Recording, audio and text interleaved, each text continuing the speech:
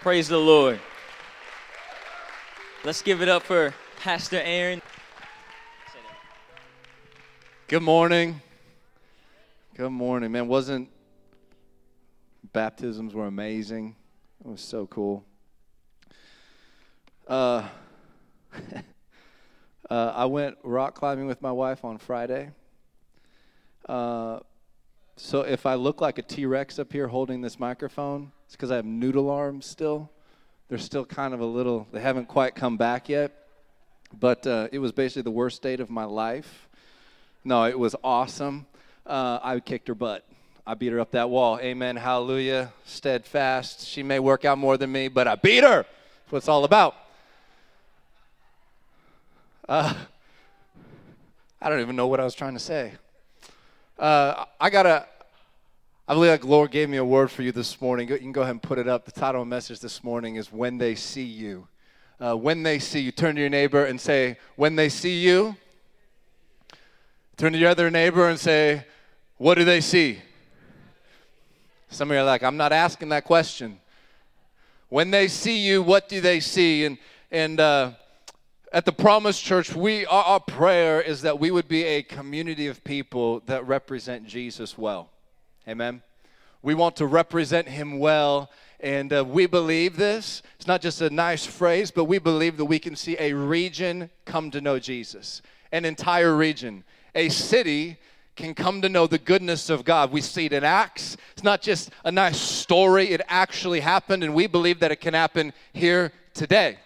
And it's not just a nice anecdote. Like, we believe it.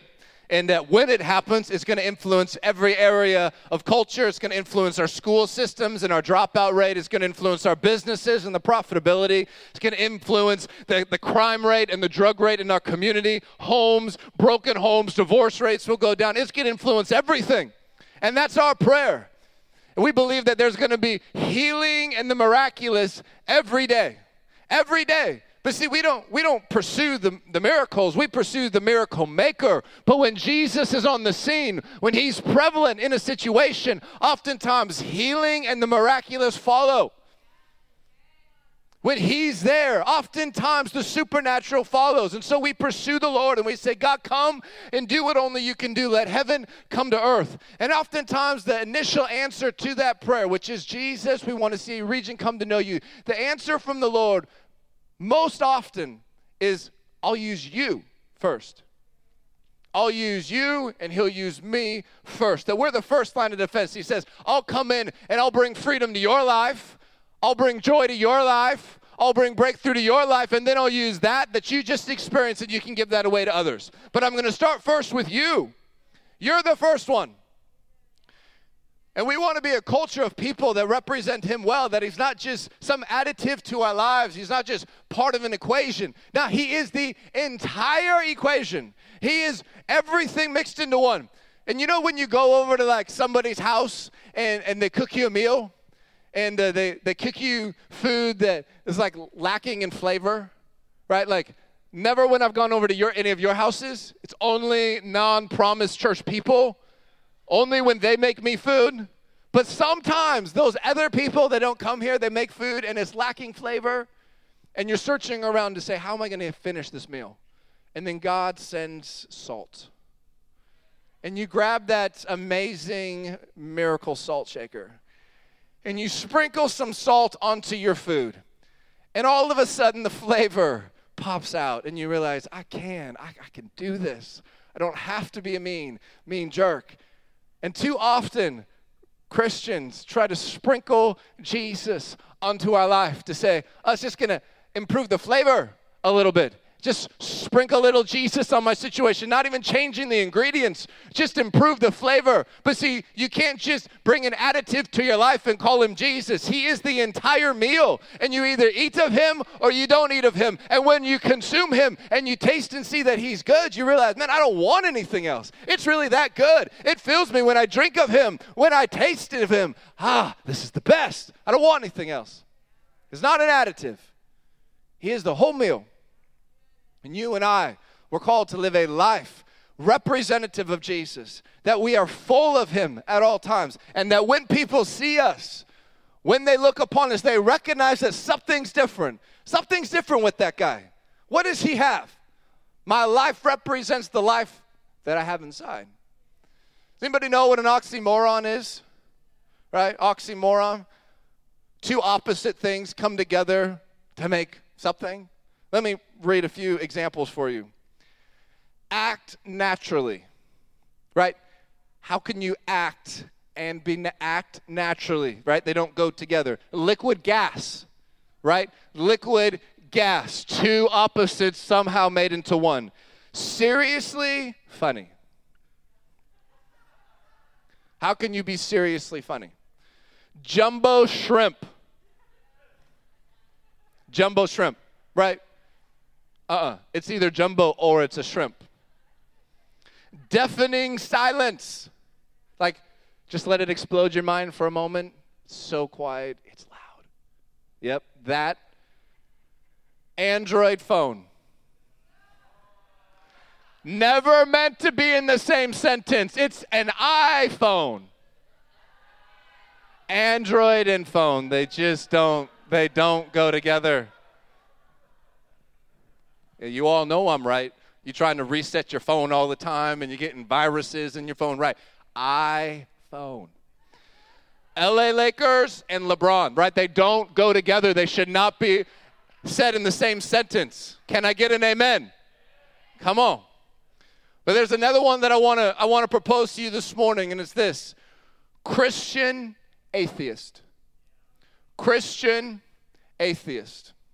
Somebody who believes in Jesus, who recognizes that he's real, but whose life does not portray that belief. I believe that he's there. I know he's real, but you could not tell by looking at my life. Now, I'm not saying because you go to a church for an hour and a half.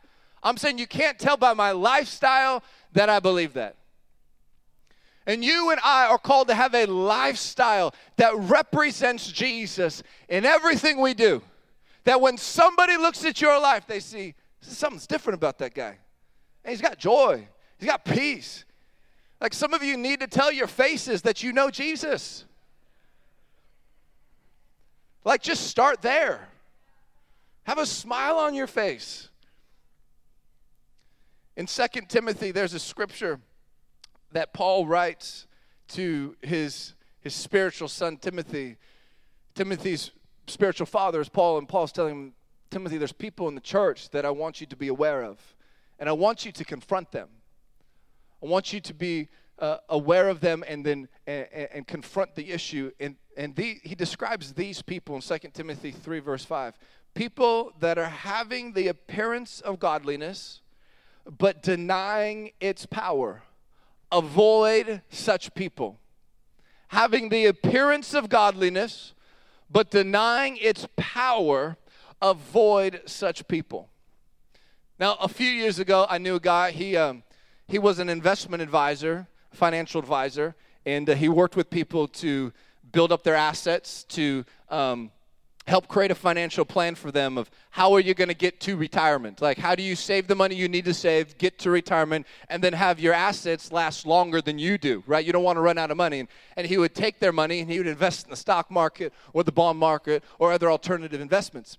And he'd been in business for about 10 years, and he kept wondering, why is my business not grown much further than it is? But see, the problem with this guy is that his personal finances were a disaster. He owed tens of thousands of dollars to the IRS. He was in debt by about $50,000 in credit card debt.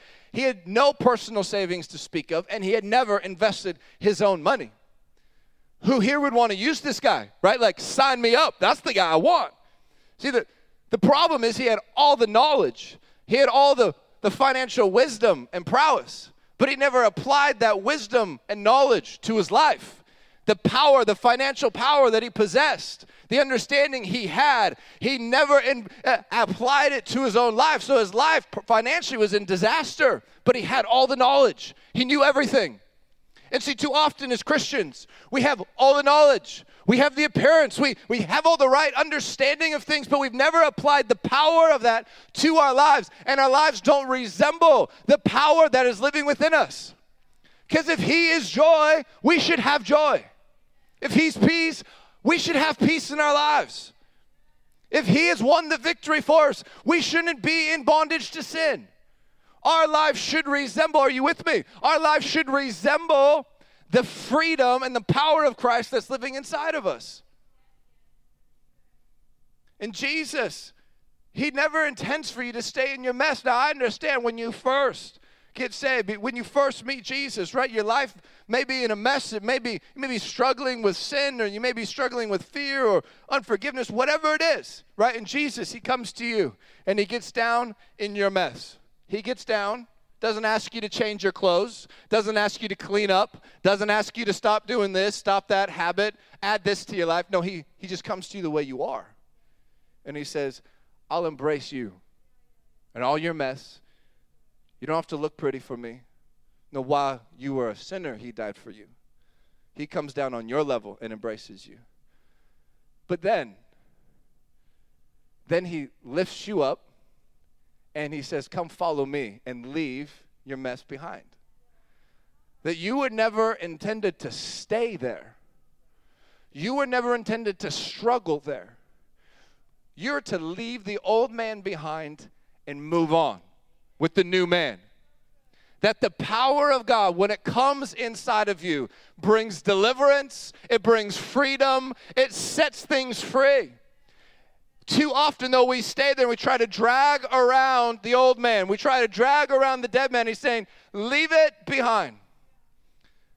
And we have the appearance. We say all the right things, but we've denied the power of God from truly influencing our life and our lifestyle. You and I are called to be the light of the world, to shine for Jesus, because we have the answer. And so when we see somebody who's hurting, it's like, hey, I got the answer for you. I know you're hopeless. I got the hope. I have the solution to your problem. You don't need to look anywhere else. I'll be the conduit of heaven representing Jesus to you. And see, some of you may be like, well, I'm just not that type of person. I'm not bombastic. I'm not boisterous. I'm not confident. I don't know what to say to people. I'm intimidated. I don't have the right words. You see, a light bulb doesn't have to worry about shining when it's plugged in to its resource. Your power source shines through you. So you don't need to worry about what to say. And some of you are struggling. I don't know how to shine. I don't know how to say something. I don't know how to live for Jesus. It's too difficult. But see, when you're plugged into the power source, all of a sudden you start shining for him, and you don't have to worry about what to say because he's saying it through you. And so you got to stay connected. You got to stay connected. You got to stay in his presence. You got to stay in his words. You got to stay in prayer. You got to stay in worship. And you're like, man, that sounds like a lot of staying. Yeah, it is. It's a lifestyle. It's a commitment to say, I'm going to pursue this with everything I have. I mean, why are we here? Why did you come this morning? Why are you sitting in these seats? Why are you raising your hands? Right? I mean, let's just assume for a moment that being a Christian is much more than just highlighting a few scriptures in your Bible. Checking off an attendance sheet and getting your groove on a Sunday morning, maybe a little dance, maybe. Whew. Not too much, though. Let's just assume for a moment that being a Christian is having the power of God coming into every aspect of your life and improving it. That your marriage will be the best marriage around. That you'll be the best parent you could possibly be. That you'll be the best employee at your place of employment. Right? This is what we all want. Right? I mean, even if we won't acknowledge it or say it out loud, like we really want it. We want to be the best. We want God in every area of our lives to improve it. We all want it. But too often we deny that power of coming in. We relegate them off. Oh, I'm comfortable with that area, but I don't want to change this over here. And this morning, God wants to remind you, this morning, I want to invite you to let him into every area of your life. Every area. In Titus, Paul is speaking to another son, spiritual son of his, and he's telling Titus, he's saying there's people within the church that I want to make you aware of. Very similar to Timothy. And he says to Titus in Titus 1, verse 16, he says, there's people there, they profess to know God, but they deny him by their lifestyle. Profess to know him, but they deny him by the lifestyle. Now let me give you an example of this for a moment. Let's say There's somebody who comes to you and they say, man, I'm going to start working out. Like, I need to get in shape. I gained personally 20 pounds in 18 months. And my wife said, congratulations, you're a man now. But let's just assume that she didn't say that. And she said, honey, go to the gym, right? It was one of those moments, and they come to you, and they're like, I'm going to do it. And so you see them a couple months later, and you're like, man, how's it going? Man, waking up at 5 a.m., CrossFit. Late night, doing HIIT workouts. Afternoon, lifting weights. Then I'm running 5 miles between breakfast and lunch and 5 miles between lunch and dinner. Like, I'm doing everything. And you're looking at him and you're like, bro, you don't look like you've lost a pound. Like, you look exactly the same as 2 months ago. What? Like, you don't look more in shape. You were huffing and puffing just walking to me like, what are you talking about? Like, what are you doing? What are you eating? Oh, man, now that I'm working out, I'm eating 5 cheeseburgers for lunch. I'm eating an entire pizza for dinner. I'm doing biscuits and gravy for breakfast, and I'm having it every morning. I'm drinking pop and coffee with every meal, and it's great because now that I'm working out, I can eat whatever I want, and isn't it fantastic? Right? All of us would look at him and say, you're an idiot. Like, that doesn't work. You can't go to the gym and do all that stuff and think that you can live that way.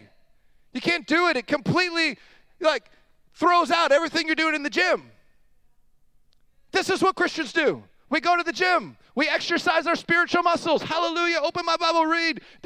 And then we go out and our lifestyle doesn't change, and we wonder why our life looks the same as it did 2 months ago, because we work out in the gym and we feel good about ourselves, but we never change the way we live. But our lifestyle needs to resemble the power of God that we encounter here. But it's got to transition into our lifestyle. Because all of us would look at that individual and say, you're doing it wrong. You're doing it all wrong. I know you're doing great here, but you've got to change this. You've got to change your lifestyle, or this will mean nothing. This should be the influencer of our lifestyle, not this influencing our time in his presence. And too often it's the other way around. We're facing turmoil over here, and now it's influencing everything here. No, I resource from this place. And this place helps me create a lifestyle that pursues him in everything that I do. That was good. Thank you. Whew. I'm sweating. Just getting ready. Working out right now. Just getting my bench press on. Don't come up and give me a hug afterwards, because you're going to smell that getting my bench press on. It's hard work. My lifestyle should scream my love for Jesus. It should scream it. It should be the thing that everybody notices. When I'm out and about, they should be like, man, there's something that's different about you. You know somebody that I don't know. You should scream that. I don't know if any of you will remember this. Probably some of you millennials will remember this about when I was in high school. Like, it was the cool thing when your shirt said the name brand on your, like, American Eagle. Like, it was American Eagle and this giant eagle. And it was like, I'm awesome, right? And then, like, Hollister, it was like Hollister. And every shirt said the brand name, like, across the arms, onto the other side. Abercrombie and Fitch, like it was the same shirt that you could get for $10 with Hanes, but it cost $65 because it said the brand name on the shirt. Like, everybody wore it. If you didn't have the name brand on your shirt, they're like, dude, that shirt's dumb. But you put Hollister on the same shirt and they're like, you are awesome. Like, it created value.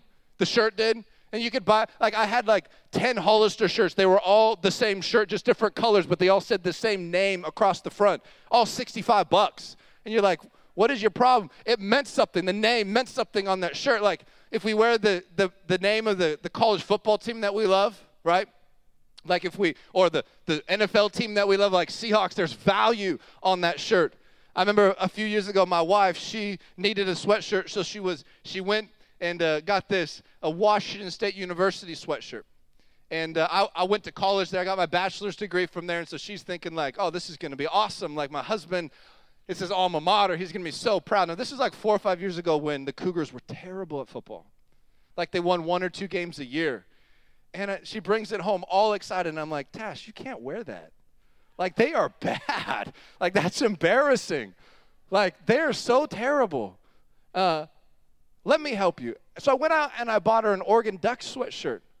This is when like Marcus Mariota was playing, and they were like going to the national championship game. And I'm like, you can be proud to wear this one. Like, I'll walk around town with you now because you got an Oregon Ducks sweatshirt on. It meant something. And I remember on a Monday, she went to the gym, and now my wife, she doesn't like football, like at all. Like she doesn't at all. Like she understands how scoring works, but she doesn't watch games. The only way she'll watch it if I can say that somebody's like a Christian. And I'm like, oh, Peyton Manning's a pastor somewhere. He's a preacher. She's like, oh, I like Peyton Manning. And then she'll be like, she'll all into it. It's a good thing Russell Wilson loves Jesus because she'll actually watch the Seahawks every now and again, right? But she doesn't follow it. She's not interested. So she's wearing this Oregon Ducks sweatshirt to the gym. And this guy she's never talked to before comes up to her. And he's like, man, can you believe that game on Saturday night? And my wife, without skipping a beat, she's like, I know, when that guy did that one thing, it was awesome. And he totally went for it. He's like, I know, when he threw that pass and he caught. She had no idea what he was talking about. Like, she doesn't even care. But she's like, yeah, when that one guy did that one thing, I stood up and I celebrated. And he's like, me too. And they were best friends after that. Like, because she had an Oregon Ducks sweatshirt on, he's like, surely you must know about the Ducks. She knows nothing about the Ducks. Imagine if somebody could look at your life simply by the way you are acting and carrying yourself. Surely you must know the Savior. You've got to know the King. You've got to know peace. You've got to know joy. You've got to know freedom because there's something different about your life. Tell me what it is. Like they could recognize something is different about you simply by how you carry yourself, by the decisions you make, by the spirit of excellence you have. This is what you and I are called to be ambassadors for Jesus. Everywhere we go, sharing the love of God. Everywhere. My life, representative of the King. Turn in your Bibles with me to Exodus chapter 20. Exodus chapter 20. And I want to look back at one of the Ten Commandments. And we don't really talk about the Ten Commandments often. In fact, this is the first time we've talked about it in 4.5 years since we became pastors here. But the New Testament is kind of a step up, right, from the Old Testament. Like in the Old Testament, you couldn't sleep with another man's wife. In the New Testament, you couldn't even think about it, or else it was the same act. Like in the New Testament, in James, it says if there's a good thing you ought to do and you don't do it, it's a sin. Like in the Old Testament, if I did something good, it was good. If I did something bad, it was bad. But in the New Testament, if there's something good I ought to do and I don't do it, it's a sin. Like everything went up to another level. But sometimes it's important to go back to the root of everything and to examine one of the commandments that I feel like is important for us to see. That is Jesus speaking right now. And he's saying, amen. You're welcome. Thank you. Exodus chapter 20, verse 7. It's the third commandment. The first four are about our relationship with the Lord. And the last 6 are about our relationship with man. And don't worry, I'm going to preach for another 1.5 hours, so the rain will be done by then. So you're good. Don't worry about getting wet. That was a joke. Exodus chapter 20, verse 7. Hallelujah. Exodus chapter 20, verse 7. It says, you shall not take the name of the Lord your God in vain. For the Lord will not hold him guiltless who takes his name in vain. You shall not take the name of the Lord your God in vain. See, God's name is his character. God's name represents him. We believe this because we'll say things like that person has a bad name in the community. Like we'll say things like that. His name itself isn't bad. It's just his reputation is bad in the community. And see, in 600 BC, the Israelites went into exile because they were profaning the name of the Lord. And we read this commandment and we hear it of saying, don't take the Lord's name in vain. Like, don't say, oh my God. Or don't say Jesus Christ in the wrong way. Like the world thinks that Christ is Jesus' last name. Like, don't do that. But that's part of it, but that's not what this is really saying here. It See, the Israelites didn't go into exile because they were profaning God's name by the way they were saying it. They went into exile because they were profaning God's name by their lifestyle. And they were carriers of the name of Jesus while they were worshiping idols. And the people in the land could not tell the difference between those who knew God and those who didn't know God. Think about that for a moment. Let's say on a daily basis you walk by 100 people. Can you tell that any of them know Jesus? Can anybody walking by you tell you do? Does your life look any different than anybody else's?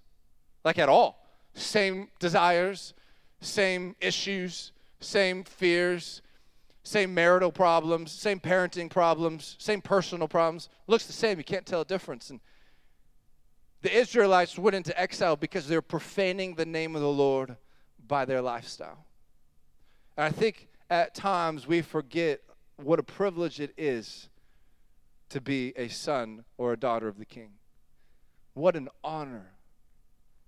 What a privilege it is to be an ambassador of the Lord. So privileged that I get to come into his presence. This is the creator of the universe. I get to sit at his feet. I get to worship him. That's why when it's not like I have to do all these things like, man, I got to do that and I got to do that. No, it's I get to. What a privilege. I get to read my Bible. I get to watch good things. I get to speak good to my children. I get to go to church. Like, what a privilege. I don't have to do it. I get to. That's why when people are like, man, it's so hard for me to do all this stuff, you're seeing it all wrong. It's a privilege. Man, I'm a son of God. I'm a child of the King. What an honor. What an honor that is. Too often our lifestyle, the way we live, contradicts the life that we have inside of us. That people walking by couldn't tell a difference between you and somebody who doesn't know the Lord. And this is saying here that God will not hold them guiltless. Now thank the Lord that there's grace and mercy and forgiveness. But catch this for a moment. That your life, the way you live, carriers of the name of Jesus, is so important. The word there, to take the Lord's name in vain. Take is actually another word for carry. That as you carry the name of Jesus with you, you're taking it in vain if you walk in foolishness and pride and fear.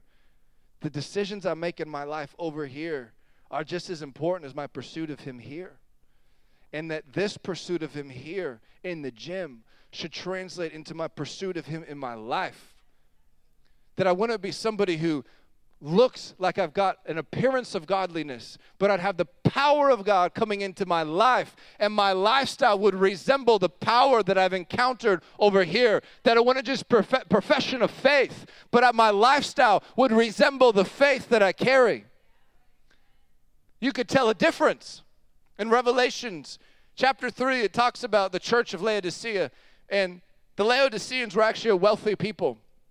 They had money, they had resources, and there's a letter that's written to them. Many of us will recognize this, and it's Revelation chapter 3, verse 15 through 17. It says, I know your works, that you are neither hot nor cold. I could wish you were cold or hot. So then because you are lukewarm and neither cold nor hot, I will vomit you out of my mouth. Because you say, I am rich, have become wealthy, and have need of nothing, and do not know that you are wretched, miserable, poor, blind, and naked. Behold, I stand at the door and knock. If anyone hears my voice and opens the door, I will come into him and dine with him, and he with me. Now we live, no matter how much you make, right? Even if you make $10 an hour, which technically would be illegal, but even if you make basically very little, or if you make a ton, we're in the wealthiest country in the world. So all of us can relate to the Laodiceans in this chapter. We can all relate to not always needing or feeling like we need Jesus, right? We don't have many needs. If we can't even put food on the table, we got the government to help that. Like it's easy to have your needs met in this country. It's easy to be in a place where you don't think you need him. I've got him here. I have a relationship with him, but he's not in my life. And God's saying to them, I wish you were cold. or warm. I wish you didn't even know me or be warm. Because when you're lukewarm and you say you know me, but you deny me by your lifestyle, I spit you out of my mouth. Like, this is intense. Like, this is, like, we tried to make the gospel easy. Like, the Bible actually says, narrow is the gate. Narrow is the gate, and few find it. And we try to widen the gate as best as we can. Oh, it'll work if I can live this way. No, narrow, and few find it. Because too often we profess with our lips, but we deny him by our lifestyle. He cares about the decisions you make. He cares about the choices you make. He cares about how you speak, how you talk, what movies you watch, what music you listen to. He cares about it all. That's not legalism. That's relationship.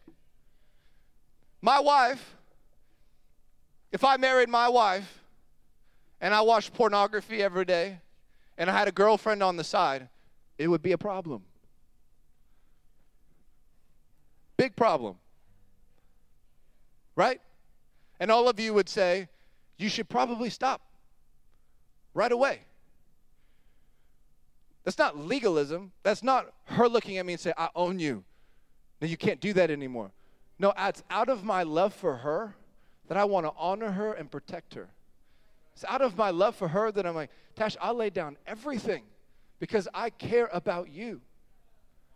This isn't legalism. This is relationship. This is understanding that the King of Kings has called me his child. And I want that to influence every area of my life. Not just so I can be a light, but because I actually need it. I actually need it. I got to be a better parent. I got to be a better husband. I need it.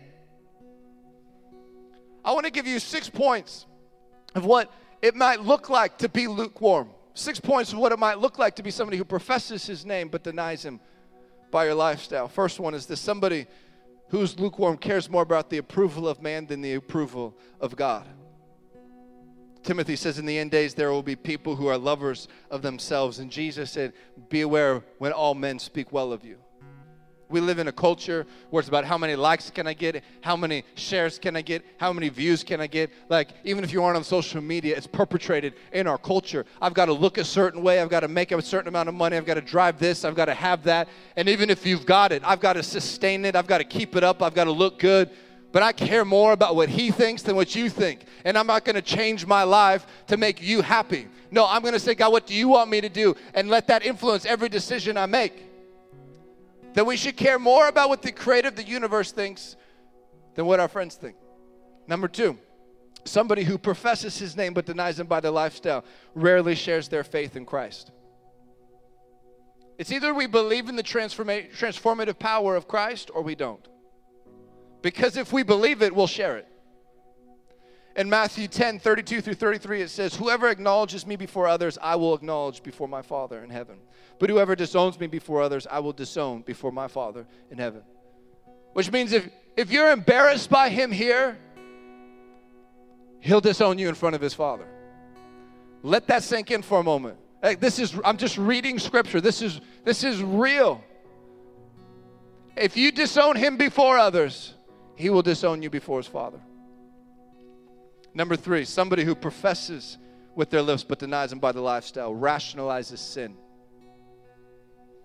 We're always wanting to look at areas in our lives that we're struggling with, thought we'd have victory over, that was in our mess when we started, and we're still struggling with it as we walk away from it, or we're still there. And we rationalize it away. It's just a habit. It's just something that I inherited from my dad, just an anger issue. I manage it. No, there's actually freedom for it, and you can be delivered from it and have victory. You don't have to deal with it for the rest of your life. But we rationalize it away. Number 4, only turn to God when you need something. Right? Kids are healthy, family's healthy, money's good. We're all good. All of a sudden, get diagnosed with cancer, run to the Lord. Father, heal me. God, I need you. Go through chemotherapy, get healed, all good. Put Jesus back on the shelf. And he becomes like this thing in our medicine cabinet we only bring down when we need him. What that's basically doing is prostituting Jesus. It's like we're married to the world and Jesus is our girlfriend on the side. And I'll go to Jesus when I need my needs met. I'll go to Jesus when I need to feel good. I'll go to Jesus when I got desires I need met. But then I don't want the world to know about him. So go away. I don't want anybody to know that I like you or that I love you or that I spent time with you. And I'll go back to the world and act like nothing's different. That's called prostituting your relationship with the Lord. And it should be the other way around. I should be in this place all the time. And the whole world should know about my love for Jesus. My lifestyle should be a result of my time spent with him. Like when I married, I spoke a message to our young adults recently about corn dogs. Best message. And how before I met Tash, I ate corn dogs like every day. After I met Tash, I never ate corn dogs. Because she delivered me of corn dogs. Like my lifestyle changed. She's like, you can't eat that, you will die. So I didn't eat it. My lifestyle changed because I met my wife. And she's like, it's not good. Like, this happens in every area of our lives. It also happens with the Lord. Number 5, give whenever it is convenient. Right? My time, my energy, my love, my money. I only give it when I can get noticed. I only give it when I can get something back. Right? You see somebody who just needs a word of encouragement. Right? No one's going to notice it. Just go give it to them. Why? Because you want to represent Jesus. Right? That's why when people have a hard time with tithing, like, it's 10%. Like, he could have asked for everything. He only asked for 10. Isn't that awesome? Because it's all his anyways. Romans 11:36 says, everything comes from the Lord. All things were made because of him and will return to him. It's all his. It's like my time. My time's all his. God, you need me to stop what I'm doing. I know it's inconveniencing me to go love on that person, but God, I'm going to do it. I know I don't have time for that, but God, my time is yours. And if you need me to love on somebody, encourage somebody, I'll go do it. Number 6, you profess him with your lips, but you deny him by your lifestyle if you don't look much different than the rest of the world. Watch the same movies, talk the same way, have the same issues, struggle with the same stuff. No difference. My life should look different. Not because I'm special, but because he is. And when he's in me, it influences everything. This isn't something just for a pastor or for somebody who's been a believer for 10 years. No, as soon as Jesus comes into your life and he embraces you in your mess, he's like, come follow me and leave it all behind.